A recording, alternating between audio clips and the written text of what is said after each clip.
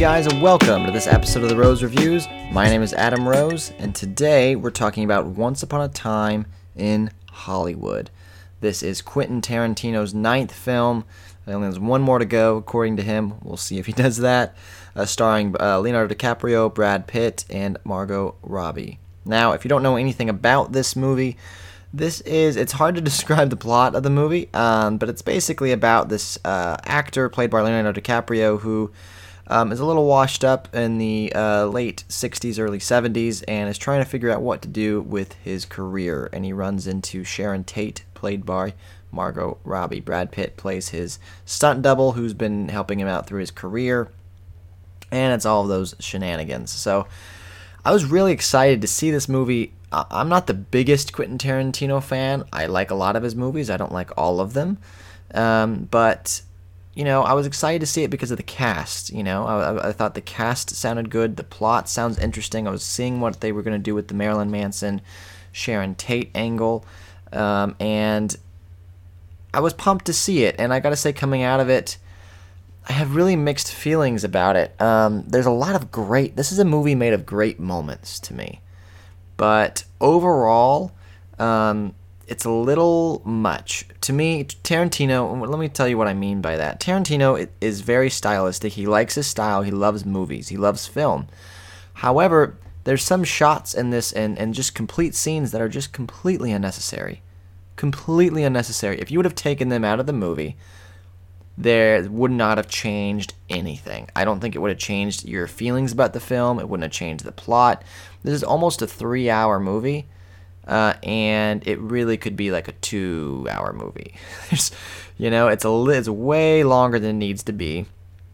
There's really not much of a plot, to be honest. It kind of meanders until about the last 20 minutes, which, by the way, are fantastic. But it just takes a very long time to get there, and it's a matter of, is the payoff worth it to you? And to me, it was and it wasn't. I mean, I still enjoyed the film because the payoff was so good, and there are really great moments in the running time up to that point. There's a scene with Brad Pitt that I really enjoyed, and there's a couple scenes with Leonardo DiCaprio I really enjoyed. Margot Robbie has one scene that made me smile. She's not in it very much, by the way. But overall, this is definitely not his best film. Not his worst, but it's really somewhere in the middle for him. And I really wanted this to be like my top Tarantino film because the cast was so good. But it's meh. It's okay. And that's again because there's just some shots and some scenes in this just are not necessary. The thing that gets me through it is the ending, which I think is very strong in my opinion. And there's a couple moments throughout that are really strong. And the acting. Look, you got Leonardo DiCaprio, you got Brad Pitt. I mean, these guys are powerhouse actors, and boy, they are the stars of this movie. To me, they are the ones who make it through. Tarantino's not the star, and his writing is definitely not the star. To me, the star is the acting, and they knock it out of the park. Great performances by both of them, honestly. But I just feel like he was meandering quite a bit, and he had this vision of what he wanted to do with this film, and to me, it just came off as a little arrogant and a little selfish because I don't think he really thought about the audience and more with just what he wanted. And I get, he's an artistic filmmaker, and I get that, but again, way more shots needed than necessary. However, I enjoyed it while I was in there, but I'll never see this again. There's no reason to watch it again, to be honest. But I'll scale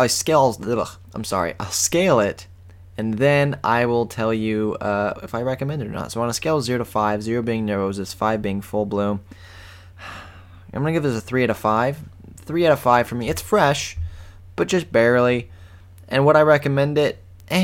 If you're a huge Tarantino fan, go check it out. If you're meh like me, wait until it comes out. I really don't think you need to see this in the theater. I really don't. Unless you're just a huge Tarantino fan, then go check it out. But if you're just kind of meh like I am, I think you could wait for it to go on some type of streaming service. There's no reason to go check it out.